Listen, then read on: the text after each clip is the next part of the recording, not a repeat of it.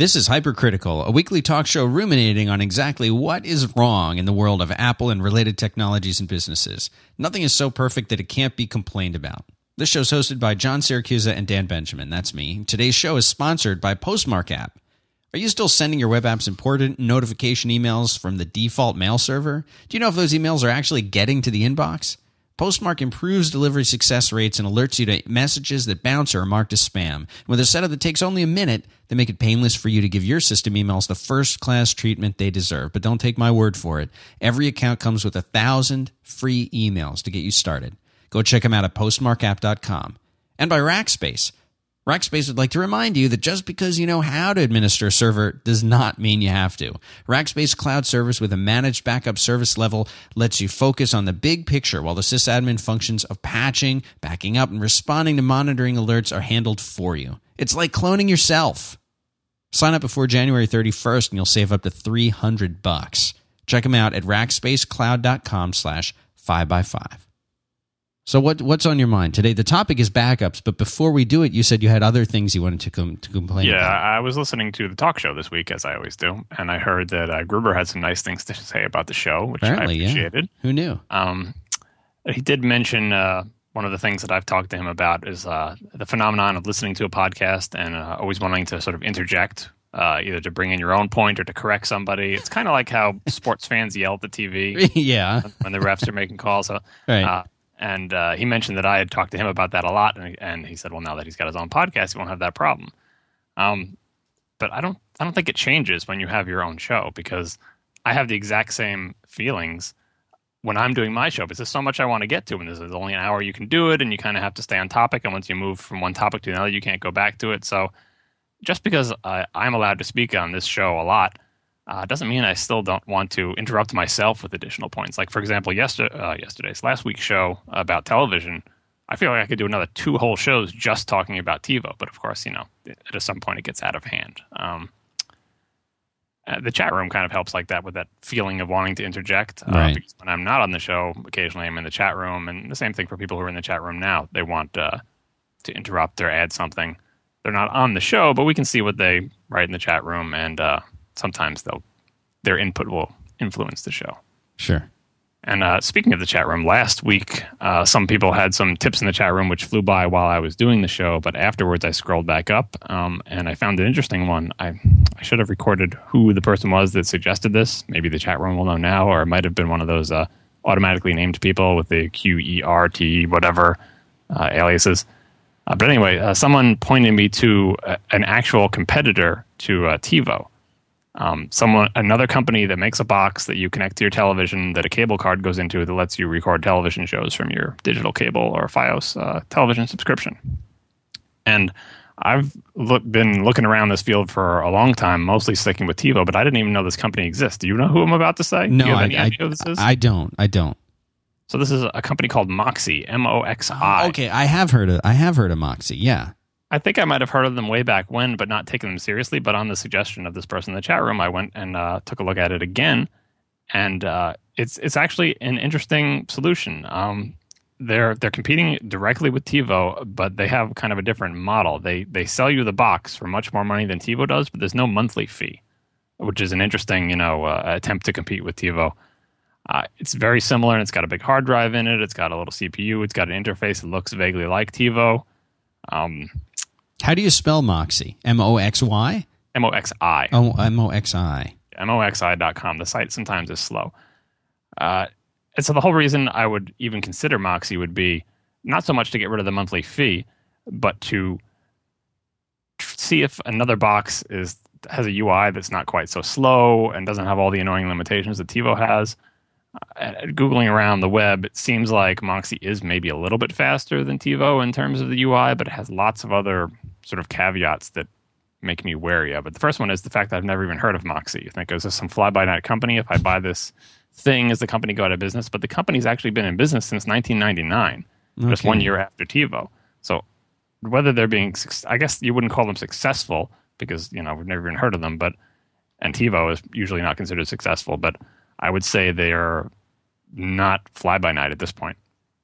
The other things is that you buy this box for like $600 or whatever, which is a lot of money with no monthly fee, but the most you can get is a 1-year warranty on it.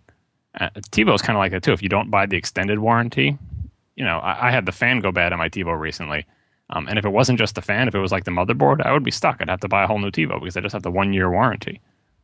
And it's one of those crappy 1-year warranties where it's 1 year, but it's only 90 days parts and labor. And then after that, you just get parts. And the labor is always like $150. And so if anything goes wrong, you might as well just buy yourself a new device. So that bothers me because if they're going to go with the business model where you don't have a monthly fee, they really should sell some sort of extended warranty so that you can recoup the money for this box. Because, you can have a box for $300 and pay $12 a month, or you can buy a box for $600, but that $600 box better last you at least like a year or two to make up for its initial high purchase price.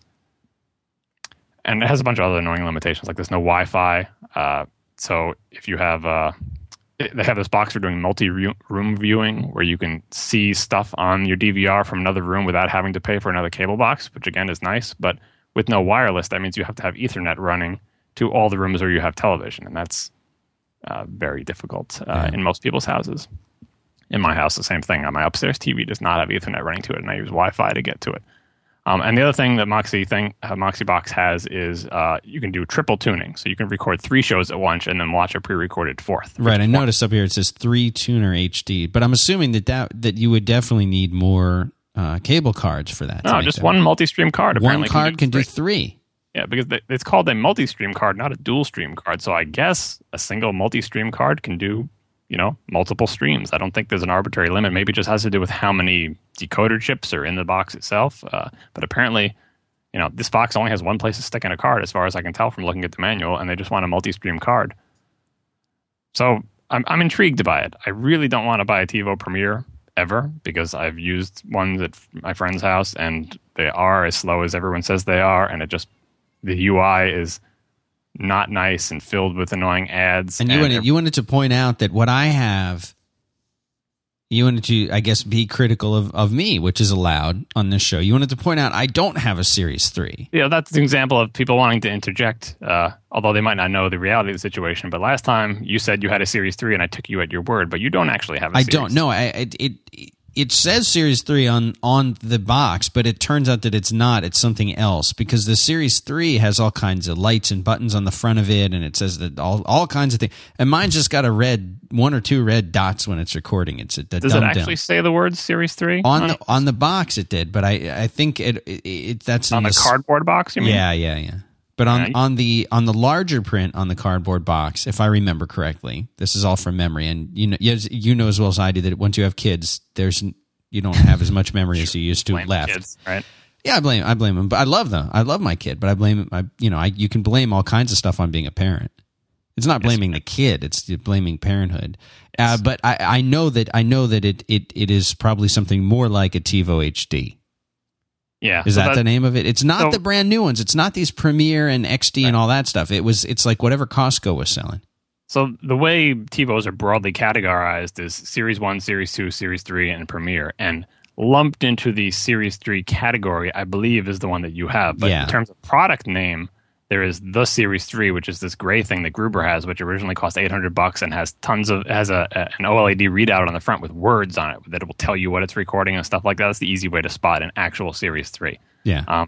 And many people say that was the fanciest TiVo device ever made. And then they sort of decontented it and made it cheaper, and they called it TiVo HD. And there's TiVo HD and TiVo HD XL, which just vary in the size of the hard drive. And they look like the ones that both of us have. They're black on the front. They have a black stripe. They have a red light two red lights for recording if you have 2 tuners, and a green light and a blue light for when things are transferring, but no words really, except for the only way you can force words to be on it are these completely useless words, by the way, that will tell you the same thing all the time in an obnoxious brightly orange color, which is either that it's in 1080i or not, and that's about it. So this is similar to the one you have. This one. Yeah, I have the TiVo HD XL, which is the same one as yours. It may or may not have a different size hard drive. I don't know if you have the XL. I don't think it's an XL, but I got an external hard drive for it. Yeah, that's the other thing about the Moxie. It's the internal storage is not as big as a TiVo HD XL. If you want it to get bigger, you do have to buy an external hard drive, and that always bothers me because I'm on the lookout for noise. So I want the least noise possible. And when the hard drive is inside the box, it makes less noise than an external one. Asus 389 in the chat room says Series 3 have orange LED display and THX certification and have a piano black remote. That's also true, but my TiVo HD-XL also has the piano black remote and is also THX certified. The big difference in the internals is that they went with smaller, cheaper chips. The TiVo HD can take a multi-stream card, where I believe the Series 3 has to take 2 single-stream cards, which gets back to Gruber's long struggle to try to get 2 working single-stream cable cards. The reason, by the way, that they probably had so many issues with that is because I'm assuming most cable companies now are completely multi-stream. I know, for instance, Fios is all multi-stream cards.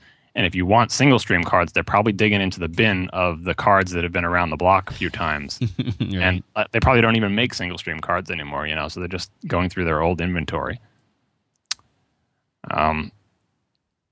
So that's the Moxie. Maybe next time I need to buy a box for a television, I'll look back at them to see if they're still in business and see if they've come up with something better. I am intrigued by the idea that they will actually update their software and improve it, and also that their software is in HD.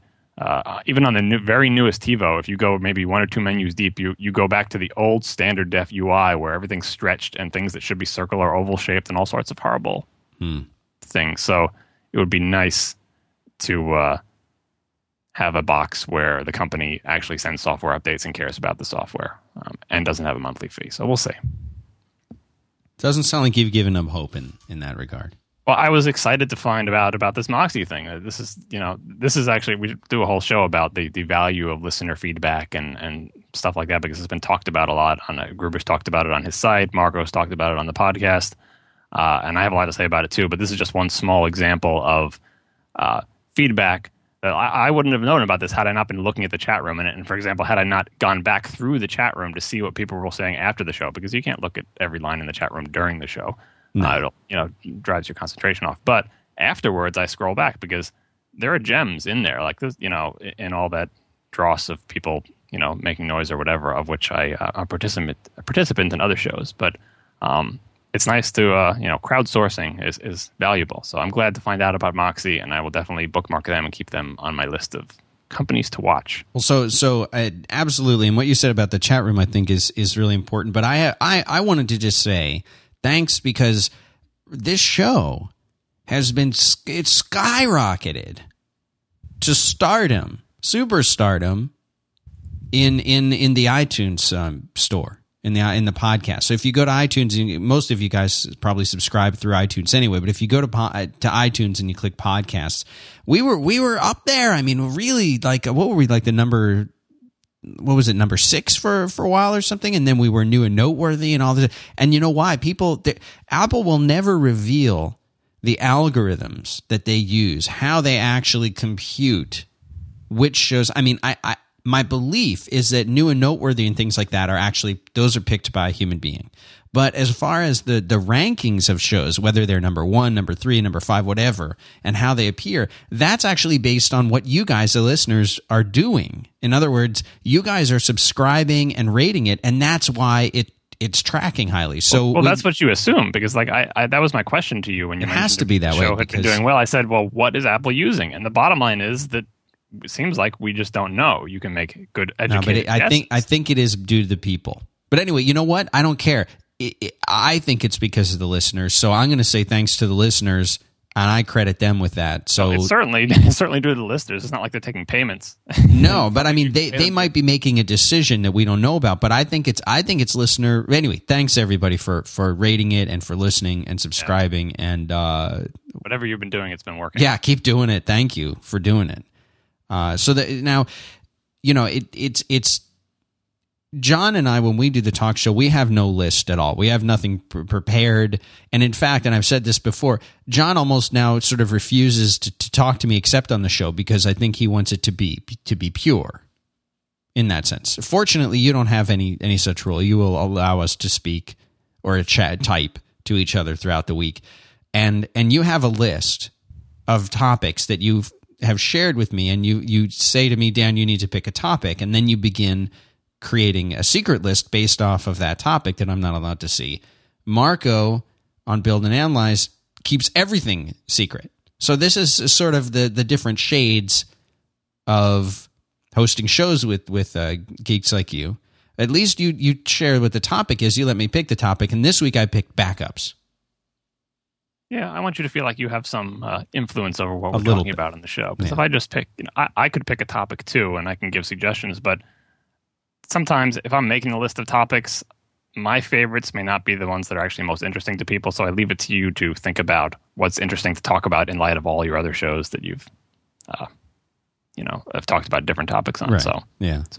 But then once you pick it, then I have to think about what I'm going to say. Go back through. I gather some links for the show notes afterwards, stuff like that. Yes, I'm definitely a preparer. I'm not quite sure why Gruber isn't, or maybe he just likes to pretend that he's not preparing. I don't. Well, I mean, we talk about all different things, but who knows? But anyway, so you've done some preparations for this show. So how do you want to approach this backups topic? So I was thinking about that, like what's my way in to talk about backups? And there's just really no good way in except for me to just go right to my thesis, and then we'll work backwards from there. Right. So just say, this is my main point. You can stop listening to the show as soon as I get this out if you just completely agree and know what I'm going to say, and then I'll just elaborate on it and explain where it comes from. And my thesis is basically that this is Apple-centric too. Why is it Apple-centric? I'm an Apple-centric kind of guy. So you could substitute some other company here, but I think Apple actually is the most relevant company when it comes to this thesis. And it is that Apple has spent like decades encouraging us to use computers to manage our digital stuff. And these are things that are not just like our email and stuff like that, but things that are probably our most precious non-living possessions, which are things like our family photos, movies of our family, like our memories, things that would traditionally be in like a scrapbook. Right, or an old shoebox. Or actual photo albums or whatever. Yeah. So they've spent decades making awesome software for this, computers with cameras, computers that work with cameras, programs, the whole iLife suite, like dedicated millions and millions and millions, possibly billions of dollars, making us able to do this and encouraging us with every keynote. Hey, take pictures of your family. Look at these cool movies you can make. You make movie trailers of your vacation. Put your memories on your computer. And I think, and that's been great. I do that, and it's enabled people who didn't know how to use computers to be successful in doing these things. But I think Apple now bears some pretty big responsibility for providing us with some way to keep this data safe. Right? And for years, they weren't interested in that responsibility. It was basically, please buy a Mac, please buy iLife, or it comes with your computer, upgrade to iLife. Please take pictures and movies of your family and make calendars and do all this stuff and keep all your data on your Mac. And when you buy a new Mac, you can transfer all this data over, and your library of data will just expand, and we'll make you faster versions of iPhoto and iLife to work with this. But when your hard drive died, which inevitably happens, these things last maybe 3 to 5 years, and you went into the Apple store and said, my Mac's not working because you're not a computer guy, please fix it for me. They said, your hard drive's dead. And then you say, all right, well, what happened to my family photos? And they might ask, well, did you have a backup? And they'll go, what do you mean backup? I did everything you told me to do. I bought what you told me to buy. I did what you told me to do. And now you're telling me my family's entire photo album is gone? That's a bad experience. And my connection to this problem, aside from my own personal backup situation, is through family. And I think, like most geeks, you end up as like the family's computer guy. I don't know if you have this experience. A lot of geeks abdicate that responsibility and say, please do not ask me about your computer. But no, you inherit it. You have to, especially if you are knowledgeable. You can't. That's something you can hide from a stranger pretty well, but you can't hide that from your own family.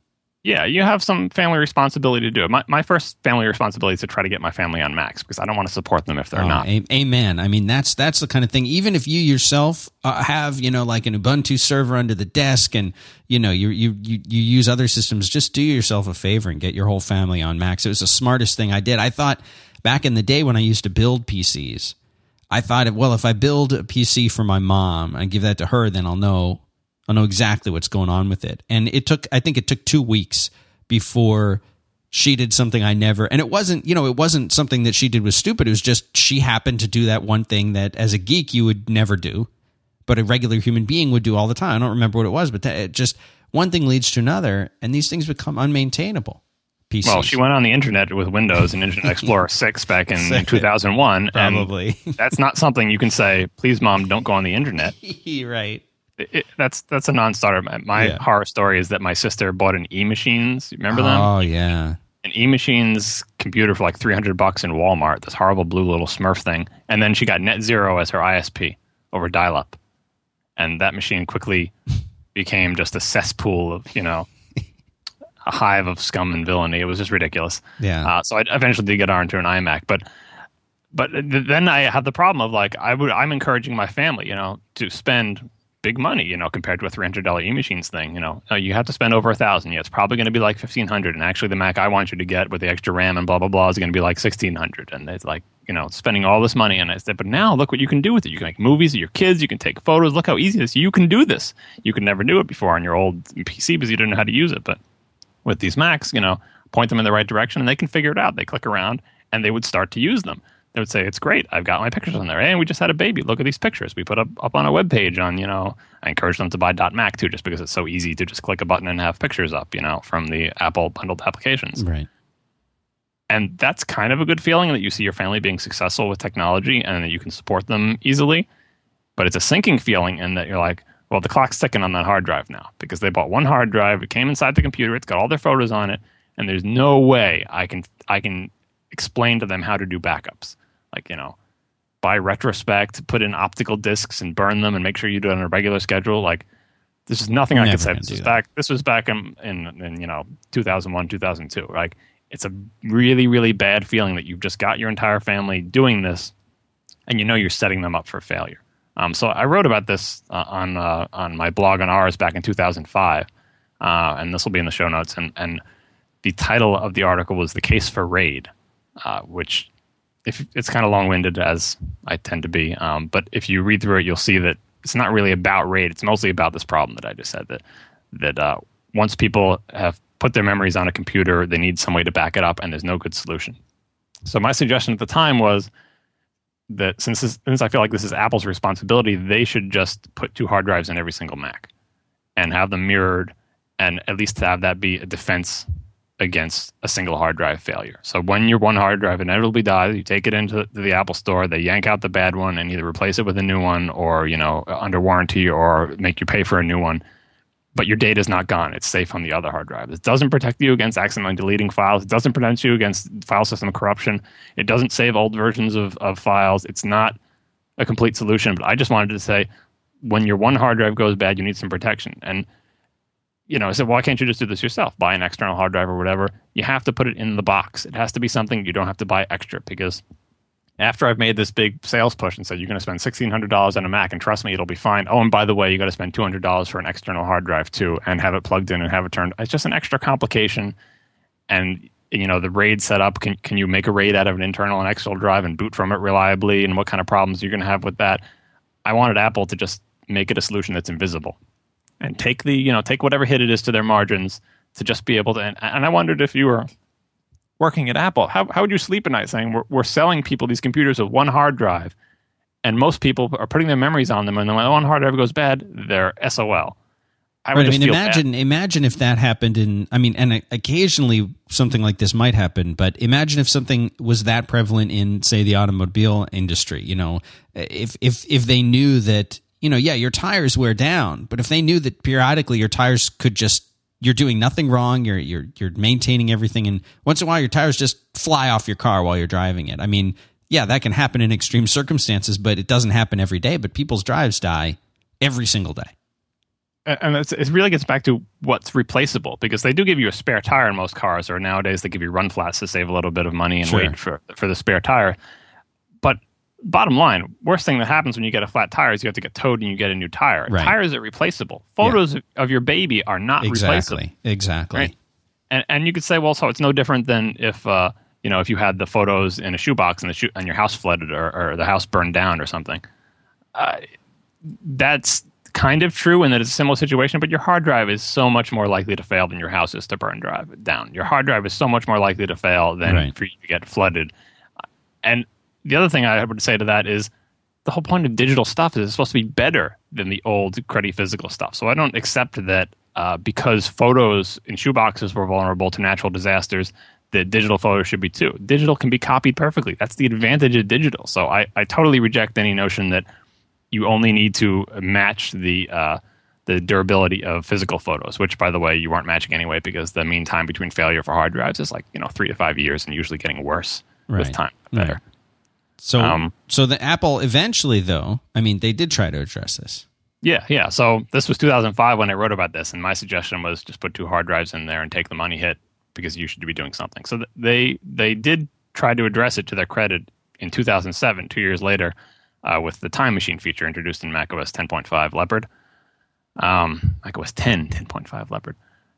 And when I wrote about it in my 10.5 review, I think I called it the best feature in Leopard and perhaps the best feature ever added to macOS 10. And I still stand by that simply because it's not that it's such amazing, wonderful, technologically beautiful feature, but that it filled what I felt was a really, really important need that was completely unaddressed in a satisfying way before. And it did it in a way that it made it as easy as you could possibly make it. Now, they didn't include the extra hard drive, but at the very least, they had it. So if you did manage to buy an external hard drive and you plugged it in, it would prompt you, do you want to use this hard drive for backups? And you click yes, and you're done. And that's it. And that's pretty much as easy as you could possibly make it. And then Time Machine had the advantage of also saving old versions of your files, not just the current version, so it protected you against accidental deletion. But that Time Machine did really help in that it was sort of the backup solution that people will actually use. And previously, Apple had that backup program. Do you remember that? Yeah. It was sort of connected. It had an umbrella as an icon, right, John? And it was like it tied into MobileMe in some way. This is back when it was still called .Mac. Yeah, it was.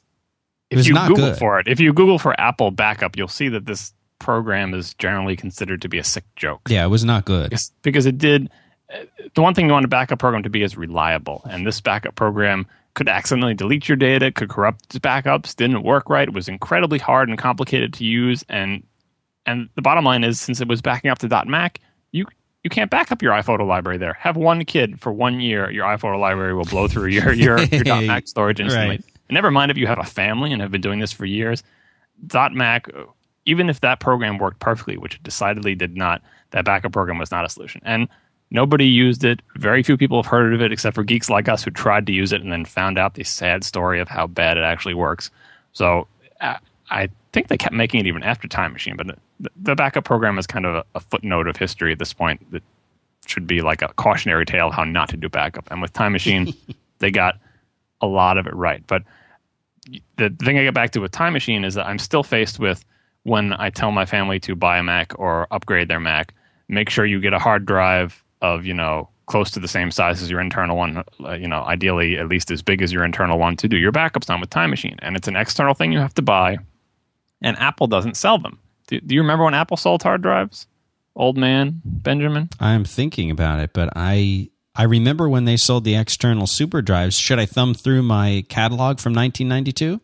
You have to go back farther than that. Apple did sell the Apple HDSC series of products that were like kind of platinum plastic boxes that had hard drives inside them. I believe they were SCSI, and they used to sell external hard drives. Okay. They used to also sell printers. You remember that? Oh, right? Yeah, I remember that. They did that a lot longer. Yeah, and eventually they got out of all these businesses, I'm assuming because, it's a sucker's business. It's low margin. There's not a lot of room for innovation.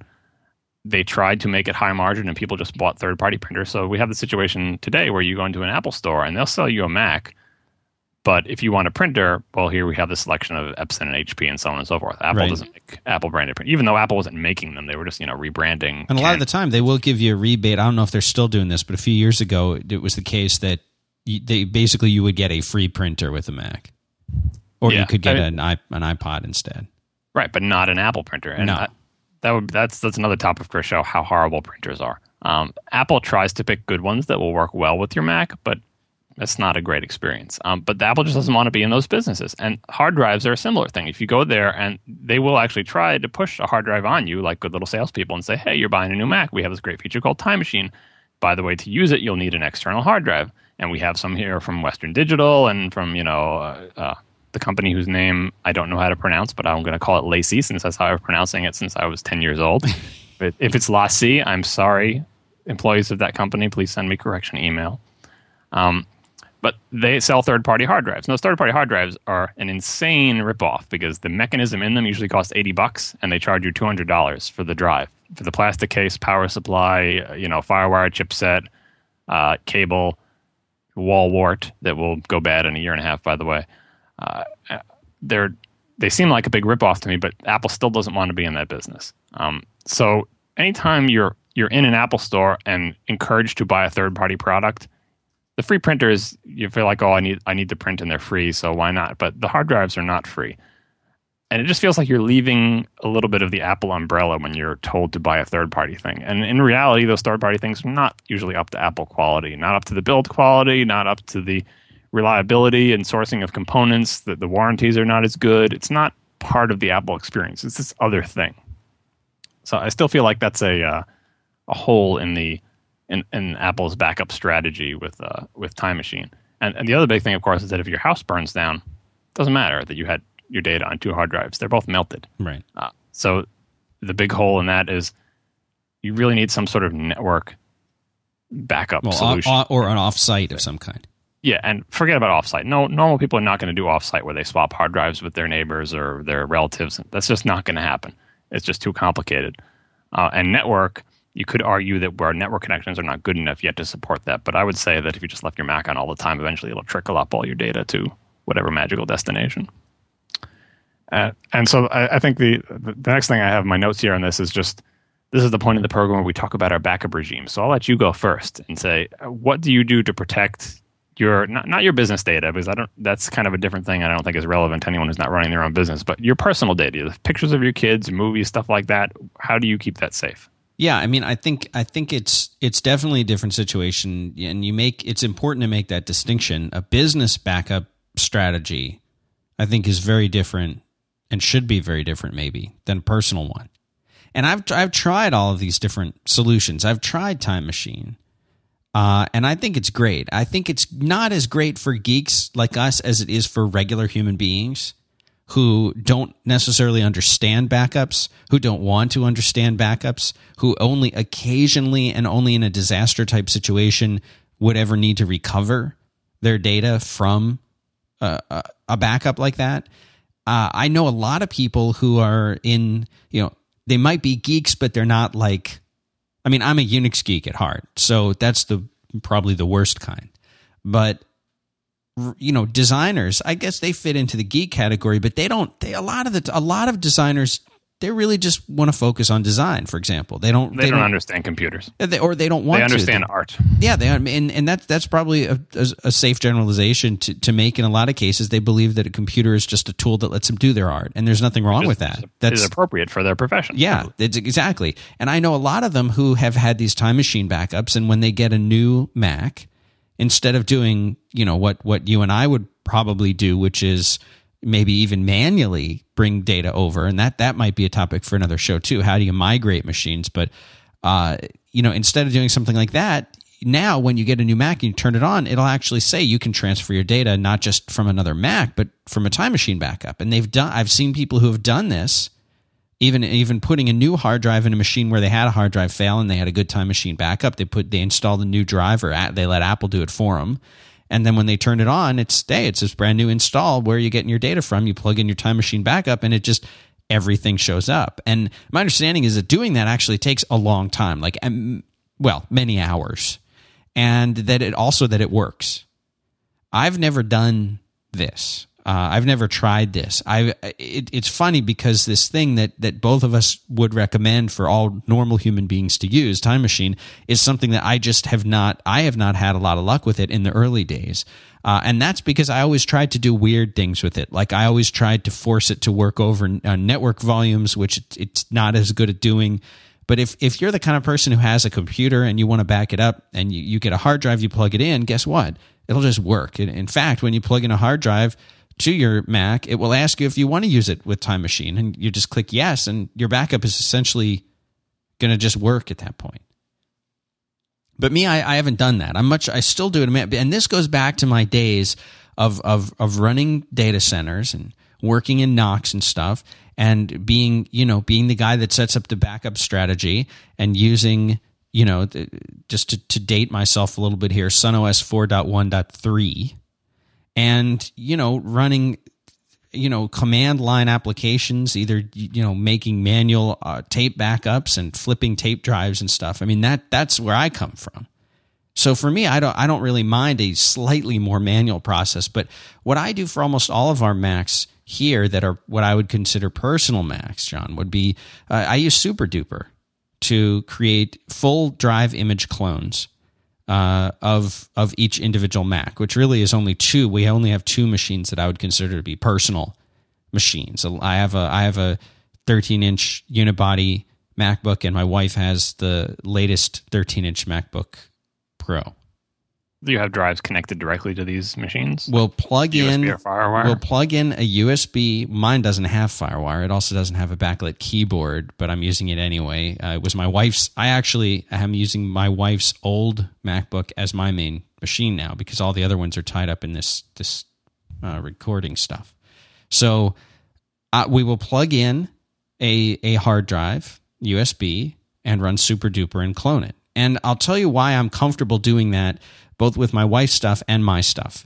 And we can talk about the business stuff because then it gets much more involved and it drives LaCie drives and Drobo drives and everything else and offsite and networked and everything.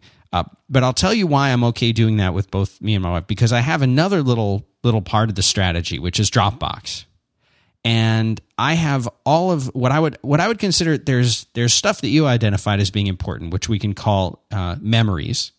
And then there is another aspect which I would call data. Data would be things like files that are not images and not movies, but are important. Like tax documents and stuff. Yeah, maybe. I mean, that I never like having that stuff computerized anyway. But I mean, it could just be documents, things that you've typed, that kind of stuff. All of that, I think Dropbox is perfect for that. And in some cases, if you don't have a lot of images, which we do, but if you don't, I suppose you could use Dropbox for that too.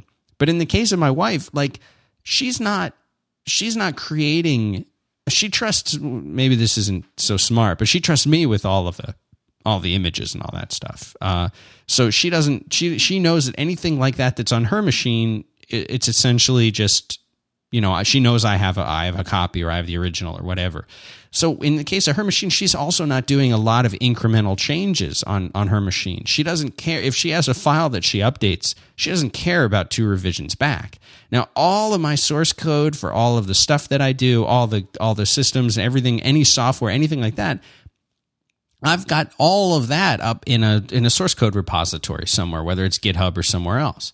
So anything that I'm creating on a day-to-day basis on that machine is either going to be in a source code repository or going to be copied over to Dropbox.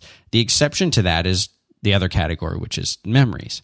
And that's certainly going to be taken care of with the SuperDuper clone. Now, I actually have a couple of different drives that I'll swap out and do a SuperDuper clone, and I do have a safety deposit box, and periodically I will take a backup to it. But that's extreme and weird, and most people aren't going to do that kind of thing.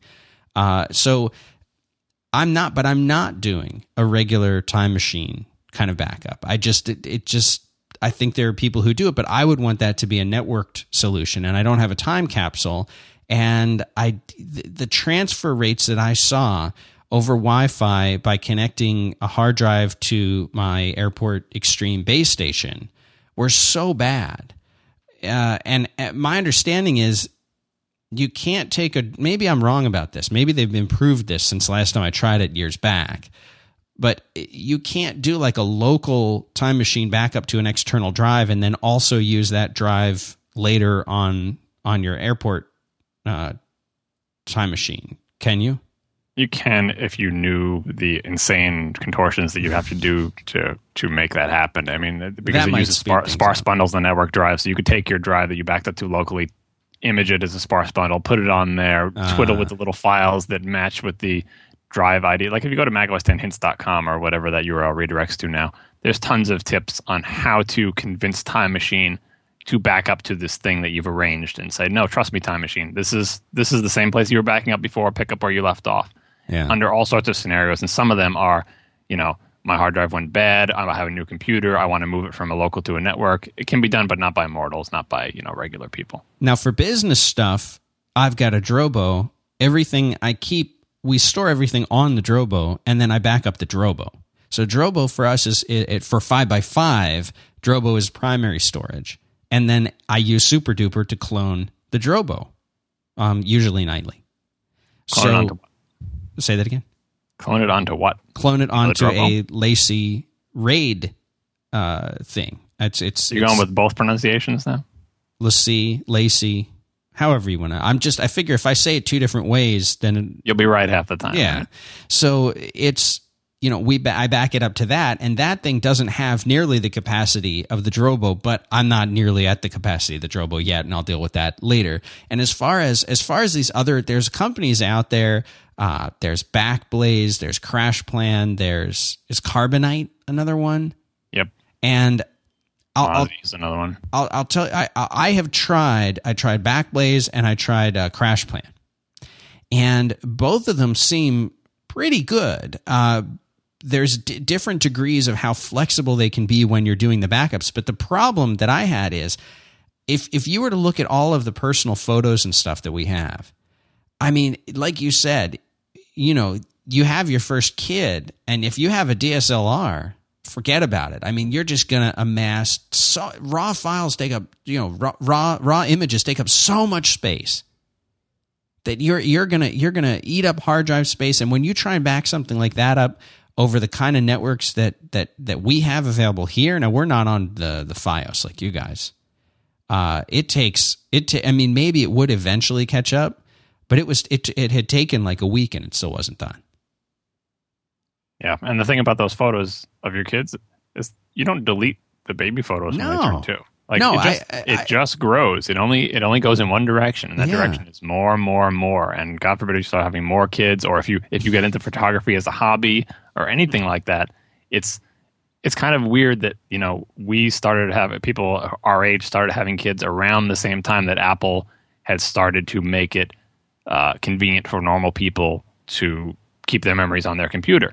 Because it basically means that our entire child rearing years will be on the computer. So we started filling the stuff as soon as it came along, and these kids' entire lives are going to be there. And I guess for all generations going forward, that'll be the case. But I don't have, John, is I don't have a good solution for an offsite backup for personal stuff that is in the memories category, and that's the stuff that I need the best solution for. I mean, look, if something terrible happened to the Drobo, when we talk about business stuff, I mean, I basically am doing 3 to 4 hours, 5 days a week of audio recording, and 2 or 3 hours, well, more than that, a week of video recording.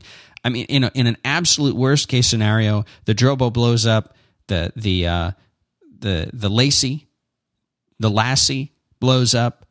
I don't have a backup of this. And by the way, when I record, sometimes we record right to the Drobo. Other times we're recording to the hard drive of the machine and transferring it depending on the situation. And my engineer, who's in another state, also has the original files up to maybe like the last week's worth of files. Who's doing the editing? I mean, worst case scenario, yeah, I've lost those. But as long as I haven't lost that day's show, the mixed down version to the MP3 is out on the internet in multiple places. So what have I lost? Essentially, I've lost the backup anyway.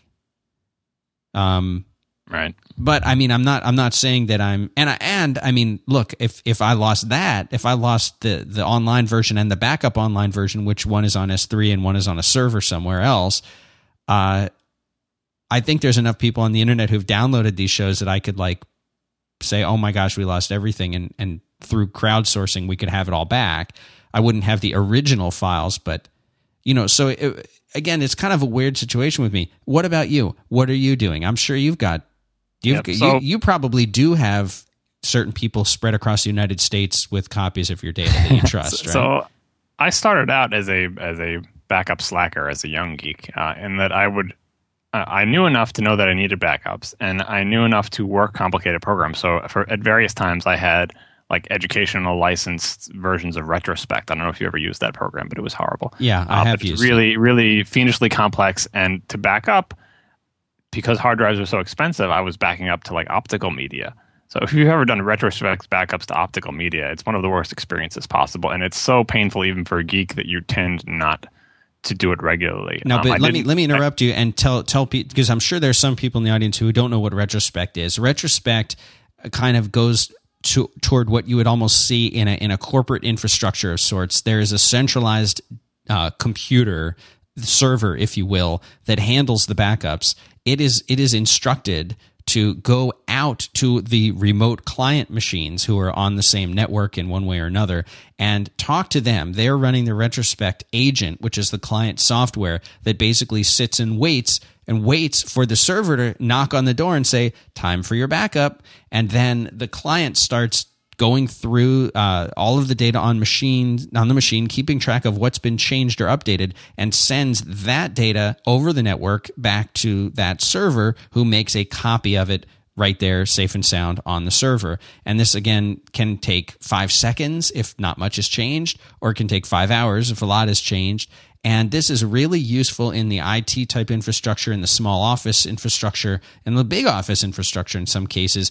And it's especially useful if you have people who maybe are like traveling salespeople. They show up on the network. When they show up on the network, their home network, the retrospect client can tell the server, I'm here, and they'll get that backup done right away. So it's great in theory, but it is incredibly you need an IT guy to set it up. Yeah, it's not, I mean, even though they did try to sell personal copies of that software, it's more of I mean, when you're in education, I was in college when I started this, you see a lot of this. In fact, I ran retrospect servers for, little groups in the school, and that's why I was doing it myself. But for personal use, it's overkill. Yeah. And you can cut the network out because you can actually have the client and the server on the same machine, which is what I was usually doing. But the worst part about it from a personal perspective is that its backups are old school backups. It writes to proprietary files that perhaps could be on tapes even. It's kind of media agnostic. But the bottom line is, if your computer goes bad, you need retrospect to get that stuff back.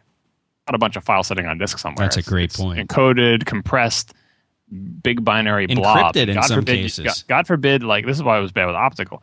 If disk number 15 of the series has gone bad because optical is to go bad like crazy, you can't even, I just want every file except for the ones that are on disk 15. Sorry, not particularly easy for you to do. So that was where I was in the dark ages, and I knew it wasn't a good solution, but I still have tons and tons of CDs worth of that. I don't know why. I would never be able to recover from them because I'd have to gin up a machine with retrospect on it that could actually read these things and run the old version of the software. But that was bad. And it was mostly because hard drives were so expensive. Eventually, it became cheap enough where you could say that, it's actually more economical for you to buy a second hard drive and back up to another hard drive, which was a crazy notion back in the day because you backed up to tape, you backed up to you backed up to something that was cheap. You're going to back up to a whole other hard drive? Why? If you've got that kind of money, why not use that hard drive to store files? Because, hey, now you've got double the hard drive space. You went from 10 megabytes to 20 megabytes. And I'm going to use that whole 10 megabyte hard drive for $500 just to back up? That's absurd. Especially for, a young kid. I was like a, college teenager or whatever. If you have that kind of money to invest in something, it's hard to just use it for backups, which is the most boring thing ever. But I eventually did go to that solution. And I remember when I finally committed to doing that, to having another hard drive with that, I was looking for a program that I could run that was like, all right, so I've got a second hard drive. I'm actually going to dedicate it to backups. I need a program. All I want to do is just take my current hard drive and copy it onto the other one. And I don't remember how I ended up finding SuperDuper, but I downloaded it. I'm like, all right, let me try this thing. The name seems stupid. It's got an exclamation point in it, like Yahoo. It's intercapped. It's ridiculous. I launch it. It's a brush metal window. Fine, whatever. It's a brush metal window with like one button, and it says, press this button to copy your hard drive to this other hard drive. I pressed the button, walked away, came back a few hours later, and it said, I've made a complete bootable copy of your hard drive. And I said, yeah, right, sure. I rebooted from the secondary copy. It booted right up. It was like I was at the same hard drive. And I immediately clicked the buy button. And that's the fastest software purchase I've ever made in my entire life. I used that program once, and I bought it, and I wish I could have paid more for it. I'm like, it was the best, one of the best software buying experiences I've ever had because I envisioned a program in my head that I didn't think existed. I tried a couple things, and lo and behold, I found the program that was in my head. It was beautiful, and I just loved it, and I still, love that program. So SuperDuper is great. Just to kind of clarify what you said for people who don't know how this thing works, this is a Mac application specifically. It's not. There's no PC version of it. Sorry. And it does exactly what John said. It will go in, it will back up it will clone your entire hard drive. But what's better than that is it's smart enough to know not to do that exact same process every time. The next time you run it, The first time you run it can take hours. The second time you run it typically takes minutes because it's very fast. It looks and says what's changed and just copies what's changed. And it is kind of miraculous how this thing works. And it's actually technically interesting because since I know a lot about the file system APIs and everything, if you do know a lot about it and you hear how SuperDuper works under the covers, it does things, even though it's called Smart Copy, where it says only copy the things that have changed, which saves a tremendous amount of time. It does it in one of the dumbest possible ways. It looks at every single file every time. It says, all right, this file, is it different? Yes, no, copy, and you would think, well, they've got these great APIs now that the operating system can tell you, please tell me all the files that have changed since the last time I backed up. And if it's only 3 files, it'll instantly tell you those 3 files and you'll be done. You don't have to check every single file on my disk because I have millions of files. I have way too many files. And the number of files, not the amount of data, is what really adds the time of backup. If your hard drive was one big file, it would go really fast to copy the whole thing. But if you split your hard drive into 3 million files, it will take way, way, way longer. So you're like, why is SuperDuper statting every single one? It's hard to use Unix speak, but why is SuperDuper looking at every single one of my files on my disk every time? That's not a smart backup. That seems pretty dumb. Well, the answer is that using FS events, you'll miss files. FS events isn't 100% reliable. And so this is exactly what you want from a backup program. Do the most reliable thing possible. Not the fanciest, not the one with the most hype, not the one that uses the most interesting technology. They experimentally determined, and it can be confirmed trivially if you Google for ways to fool FS events, that there are a series of changes that can be made that FS events just doesn't pick up, and you'll end up with a backup that's not the same as your other one. So they stick. They're what you want from the company that's building your house or a financial firm, although that's kind of ridiculous in the current climate. But back in the 80s, a financial firm, you want solid, dependable, boring, staid, ridiculous, unexciting. You want it to work every single time, and that's what SuperDuper does. So it's not as fast as it could possibly be because correctness is more important than speed, and I really appreciate that about SuperDuper, and I'm wary of any backup program that claims to, for example, be faster than SuperDuper because it uses FS events. Crossed off the list immediately because it's a known issue that's not going to get everything. Now, people are asking in the chat room, they're saying, well, can you do a SuperDuper clone over the network on a drive that's connected to an Airport Extreme? And the answer is yes. SuperDuper doesn't just clone drives directly. You can also have it clone to a sparse bundle. Am I saying that right? Yeah. And then you can have it cloned to a sparse bundle on a directly attached network drive. Or not network drive, just directly attached drive. You can do that on each of the machines you want to back up to. Then you plug that into your Airport Express or whatever base station of any kind that you want, and then just the next time you want to do a clone, you tell it to use that image that's sitting up there now on the server, now being served up, and it will work. It will work fine. Yeah, harder to clone back though. Harder to clone back.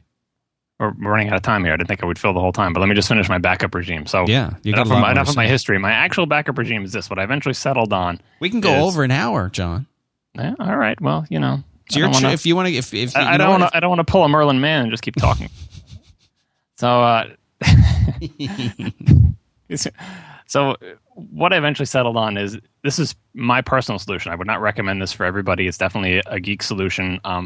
But it shows the gap between my solution and what a normal person would do is exactly the gap between how backups are today and how they really should be for everyone to be protected. So it would be nice if this solution that I have didn't need to be this complicated, but it does. So I always buy Mac Pros. I'm a Tower guy. I've always bought them. Mostly I buy them because they have the good video cards, and I do a little bit of Mac PC gaming. So that's my only choice in the Mac world. I got to buy the big honking Tower because it's the only one that has the high-end video card in. But the other thing that I like about the Towers is that nowadays, although not so much back in the bad old days of 2 internal drives, nowadays you can fit 4 internal drives inside these things. And internal drives are way cheaper than external. Oh, yeah. And you can pick the mechanism. So you go to storagereview.com, which is a great website, find the hard drive that exactly meets your needs, buy that exact mechanism from whatever cut rate company you can find. You don't have to buy it from some fancy retailer. Get a really good price on it. Slap those suckers in. No cabling, no power supply. Now you've got 4 hard drives. And what I do with these 4 hard drives is I decide how much data that will hold all of my stuff. Unfortunately, this number keeps going up. fortunately, hard drive sizes keep going up. But it used to be like 250 gig, then 500 gig. Today, I'm using a terabyte. So I say, I'm going to have a terabyte of data. This will fit all my movies, all my photos, all of my family's data on it. And I buy 3 of those drives. So I say 1 terabyte of my size, give me 3 1 terabyte drives. On the first 1 terabyte drive, I boot from it, I use it, that's where everything is. On the second 1 terabyte drive, I time machine to it, constantly time machining to it. And time machining to a local drive is excellent and always has been excellent. I think your problem with Time Machine is that you knew a lot about Time Machine. You were kind of in that no man's land between knowing nothing about Time Machine, just doing what Apple tells you, and knowing a ridiculous amount. And if you know a ridiculous amount and you've talked to the engineers who designed it, they would have told you from day one, do not try to network backup over Time Machine. First of all, there were known horrible data corrupting bugs in backing up to even a time capsule for years. I don't remember how long it was, a ridiculous amount of time. And then they supposedly fixed them all, but it just never worked right. So the buzz around that, if you were sort of talking to the people who are working on this product, was don't do that. Direct connect with FireWire, or best yet, SATA, shove the drives in your machine. I've had no problems with Time Machine backing up to an internal drive ever through the entire history of Time Machine. So it's solid, and that gives me my, I accidentally deleted a file, let me go find it type of thing. And it gives me my completely up-to-date thing, because Time Machine is always running. So you're using Time Machine in addition to SuperDuper. Right, and then my third drive, I'm SuperDupering to. My third drive on sort of a semi-regular basis, I SuperDuper to it. I don't do it on a regular schedule, because sometimes I want to delay. If I do a significant change to my system, sometimes, like say I updated Office, for example, you get the new version of Office. I didn't do my SuperDuper backup that week just because I wanted to have the option of going back to, and the easiest way to go back is not to Time Machine restore. The easiest way to go back is to boot from the SuperDuper drive and clone back. So I kept the SuperDuper drive on the older version of Office for a little while. I like the flexibility to decide when I made a significant change to have my backups in different states.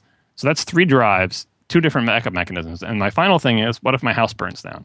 And I can't rush into the computer room and yank out the drives, which I have thought about for much more than I should have. But I don't know if other geeks have this type of scenario where, like, if the house is burning down, do I think I can get into my case and yank out the hard drives before?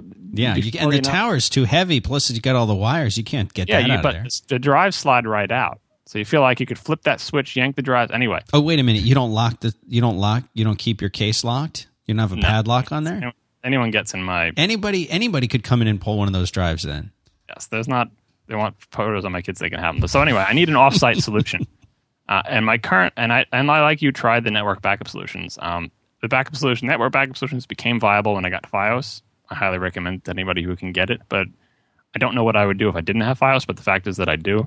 The one I settled on was Backblaze, which has some limitations about, I'm not going to back up your system files or whatever, but It's very easy to defeat that by just editing their little plist and telling them, no, you back up everything. It will dutifully back up everything once you edit the plist and tell it to do that.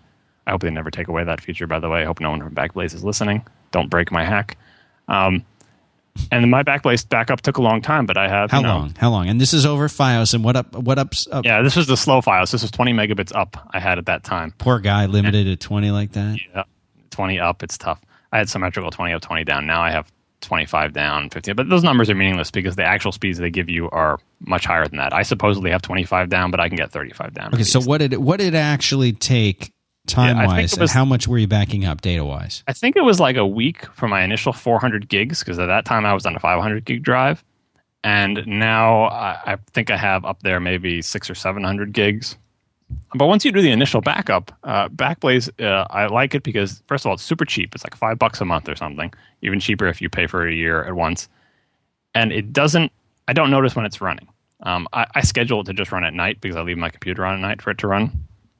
But I really don't notice when it's running. It doesn't impact my CPU performance. I don't see the thing grinding. Time Machine is actually more of a hindrance. Like I see when Time Machine is going and is grinding my drive, occasionally I interrupt it because it's bothering me.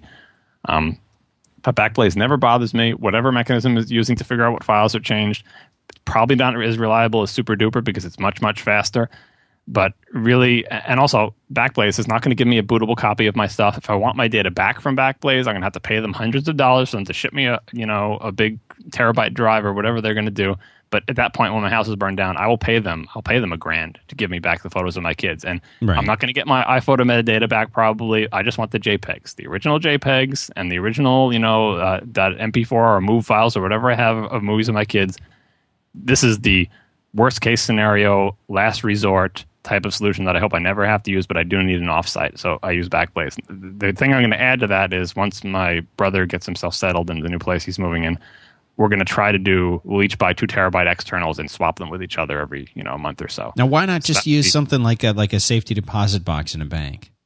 Yeah, you could do that too. Safety deposit box. It's just like, how often do you go to the bank? Like, I don't actually go physically to my bank unless I'm going to an ATM, and then it's not at my bank proper. But I got a Canadian check. I've got to go to the bank to deposit. Like, otherwise, I just use that ATM, the drive-through one. Go there with your rolls of pennies to change them in. Yeah, but yeah, much more likely to if it's someone that you see on a regular basis, you just bring the drives when you see each other and swap them, and that will solve the problem for 2 different people. But then you have to implicitly trust that person. Yeah, someone in the chat room asked about CrashPlan. Yeah, I was going to ask you why Backblaze versus CrashPlan versus Carbonite. Is it just because you could do that hack? Did you test out and audition the other ones? Or what made your choice? I read a lot about them. Initially, CrashPlan was way more expensive than Backblaze. So especially for something I was trying out, I didn't know if it would be feasible. I didn't know how well it would work or anything like that. I went with Backblaze just because it was the cheapest. And every time I reevaluate, like, CrashPlan has gotten a lot cheaper. I've basically come back to, well, it took me a long time to upload everything to Backblaze, and really, do I have a problem with what problem am I trying to solve? What's wrong with Backblaze? And it just doesn't bother me. It doesn't hurt my computer. It works reliably. I've done test restores to get individual files back, and it seems to work just fine.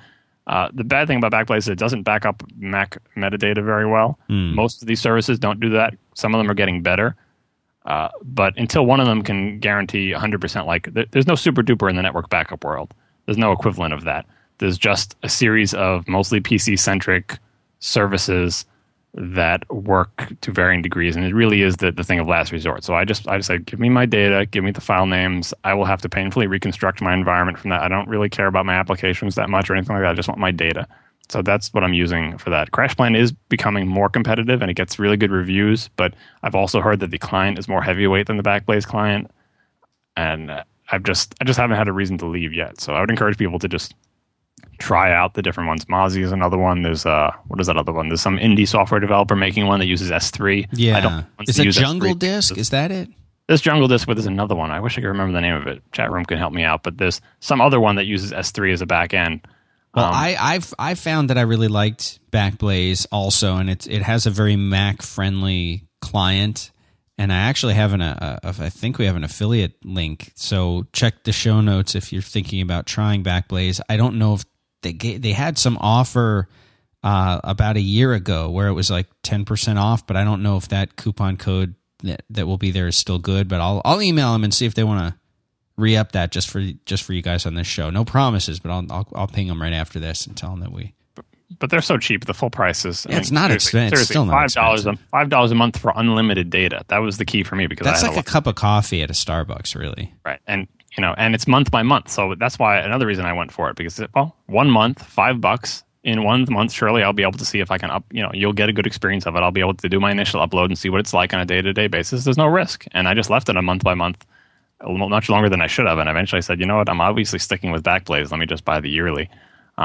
I really wish they would do better with the Mac metadata. I wish they would become more Mac savvy, and I wish their backup options were not as their restore options were not as draconian as they are. But for me, it basically fits my needs, and so far I haven't had any reason to go away from it. So what else? What else are you doing up there? So that's what from my backup regime. It's three hard drives. Anytime you want one hard drive, you have to get 3 of them. The reason this is all on one computer, this gets back to a whole other show, which is that my computer has to be the iPhoto computer, right? So when you take pictures, that's got to be our next show. We've got to talk about, and maybe there's a bigger overall topic there, John, but the topic of how do you deal with that when you have a central repository for music or pictures or whatever? Like, how do you mitigate that problem when your wife says, "Oh, where's that picture of the kid when they were 2 years old and had that green hat on? I want that picture." And where's all the music? Like, how do I get music on my computer, Dan? And my wife has her computer over there too, and all I do for her computer is time machine to a FireWire connected drive. It's a laptop, so we plug in the FireWire drive occasionally, and so she has no offsite backup. But realistically, she really has no data. The only thing she does on her computer are the taxes, and I rsync those over to my machine where they enter the backup vortex. And what about kids? I mean, are your kids old enough to use computers? They have a first gen iPod Touch as their device that the two of them share at this point. We don't have any iPads yet. We will get them this year.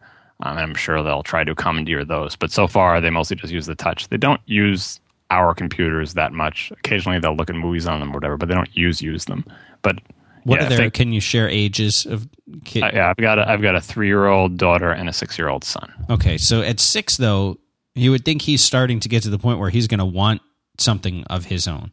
So far, he hasn't asked for a computer. He sure as heck wants an iPad. He was in, yeah. And he definitely wants, even on the iPods, he's not excited to use the first gen Touch. He wants the 4th gen Touch with the camera that my wife has. So he's already become a connoisseur of that. It's interesting that they're much more interested in the iOS devices than the Macs. But so far, he hasn't asked for our Mac. And of course, he likes the Wii and the games and stuff like that. Yeah. But so far, not big on the computer, and I certainly haven't been encouraging it because we don't have a computer for him to use. But once my wife upgrades her laptop, maybe there'll be something.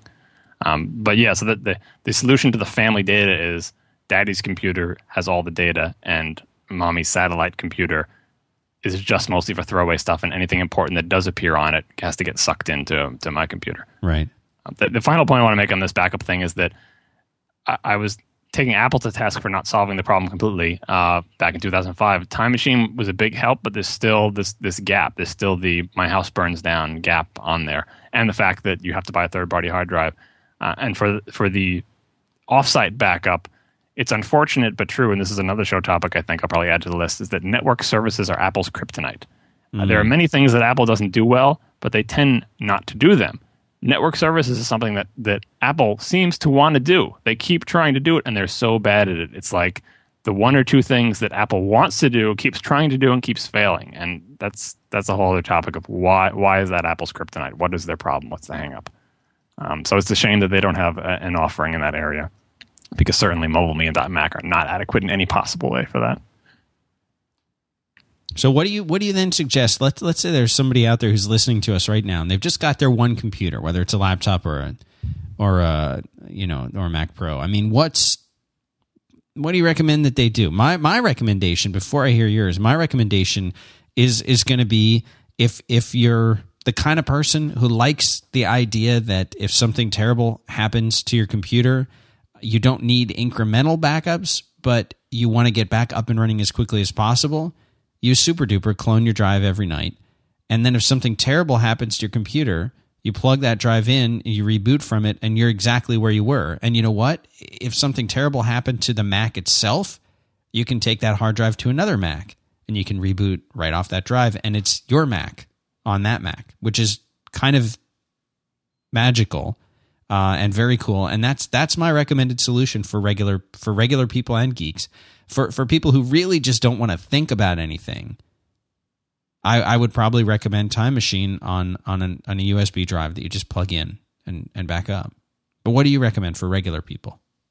So my recommendation for non-geeks, and this is what I make my family do to the extent that I can, is buy an external FireWire hard drive and do Time Machine to it. And the reason I picked Time Machine instead of SuperDuper is that I found that regular people really do appreciate the ability to get back a file they accidentally deleted, because that does happen a lot. Yeah. And I think trying to get them to buy another piece of third-party software and use it, even though SuperDuper is super easy to use, it's nowhere close as easy as Time Machine.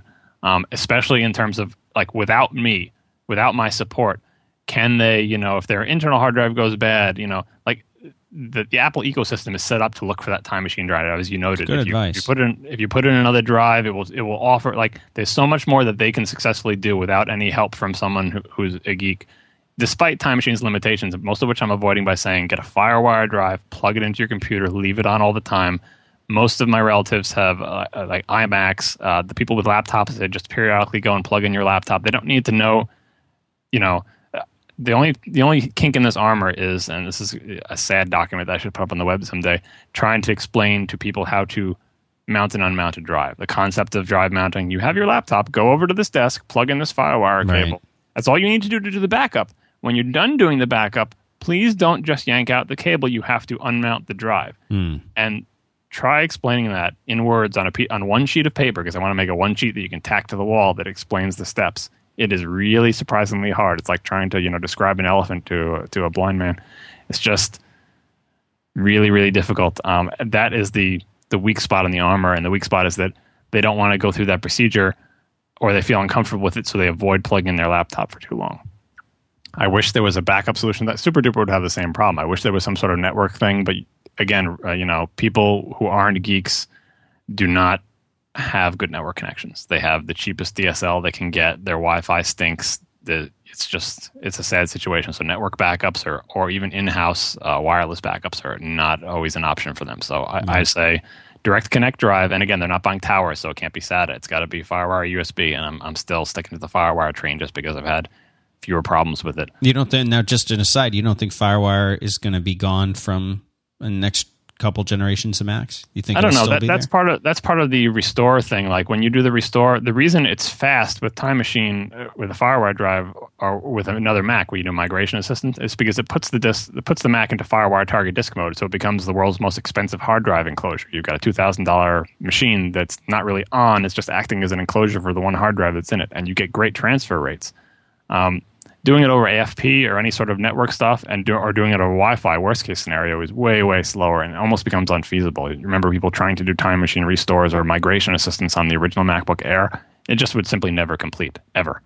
It would freeze in the middle. You let it run for 3 days. It's a bad scene. So your thoughts are the same for Time Capsule? You don't recommend people? I do not recommend a Time Capsule. I also don't recommend Drobo, by the way. Obviously, if you're a professional, you know what you're doing and you know what you're getting into. But the fact that you're backing up the Drobo makes me realize that you definitely get it because Drobo. I think people think of Drobo as invincible, but it still has moving parts in it. I mean, it's still and it's a hardware device that they made the hardware that makes that work. Yeah, inside there, right? It's not a commodity thing, and I don't trust them not to have bugs in their firmware and not corrupt every single one of those disks. It's something that happens. So, RAID is not a backup and Drobo is not a backup. Right. So, that's something that a lot of people will say, and that is that just because you have RAID, whether it's Drobo's RAID or a NAS or whatever, it's still not. If that's the primary place where you're storing your data, it's not a backup. It's not invincible. It has points of failure too. The reason that we use a Drobo is, and I love the Drobo. We have a Drobo Pro here. And the reason I love it is when you're doing the kind of stuff that we're doing, where we're creating, like I said, 4+ hours a day of, this podcast uncompressed before we mix it down and everything, for an hour plus of recording, it's going to be 1.5 gigs in size.